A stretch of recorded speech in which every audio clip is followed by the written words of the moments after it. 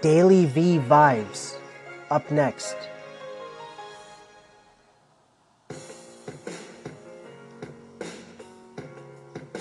A lot of people don't spend 2 weeks consuming my stuff, so they see a headline or two and they're like, yo, hustle this or hustle that. I always talk about sleeping a lot.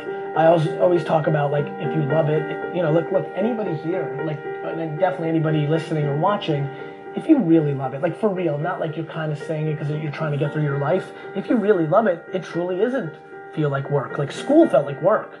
And that was only like 9 to 3 with tons of breaks in between. And that was devastating. My audiobook, reading it, I'm only halfway through. That's work. You look like you were in hell. I was watching the video today, right? It's not easy for me, man. Like, I don't like it. And so, like, I know what not liking it feels like and what work feels like. Being an entrepreneur for me, running businesses, putting out content, doing my thing, does not feel like work. Like, either you're good enough or you're not. And so I know how this plays out. Other than the health and well-being of myself and my family, there's no shot I don't achieve enormous business success in my life. I'm too good at it.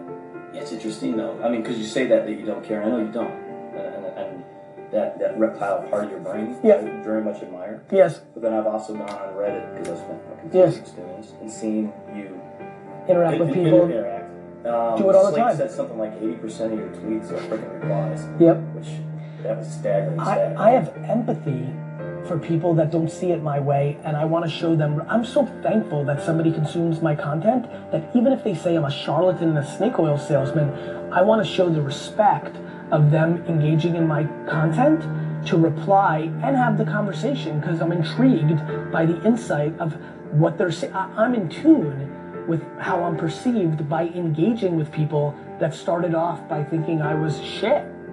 I don't think people understand what it feels like when people send you emails about being homeless and now being better, or like just really, and I really go into emotional places with my entrepreneur talk. Like, I go there, and so I'm enjoying myself tremendously, and I'm very aware, like, that coming back and shaking your hand in that moment, like, is a good thing. That people will understand that. I almost am having one macro version of that with myself right now. I know that doing all these right things are going to lead to some pretty extraordinary attention. I mean, I genuinely believe that everybody on earth will know who I am. I genuinely believe that. That's true to you. That's what brother, it's not. You have to understand. It's binary. There's just no event. Even like there's no event.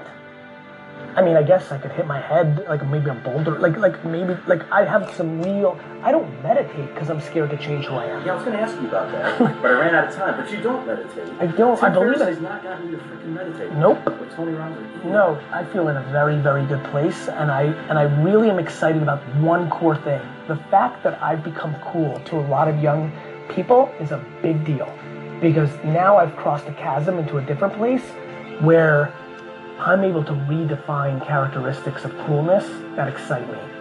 I might have a real fucking impact, man. And honestly, I have that audacity.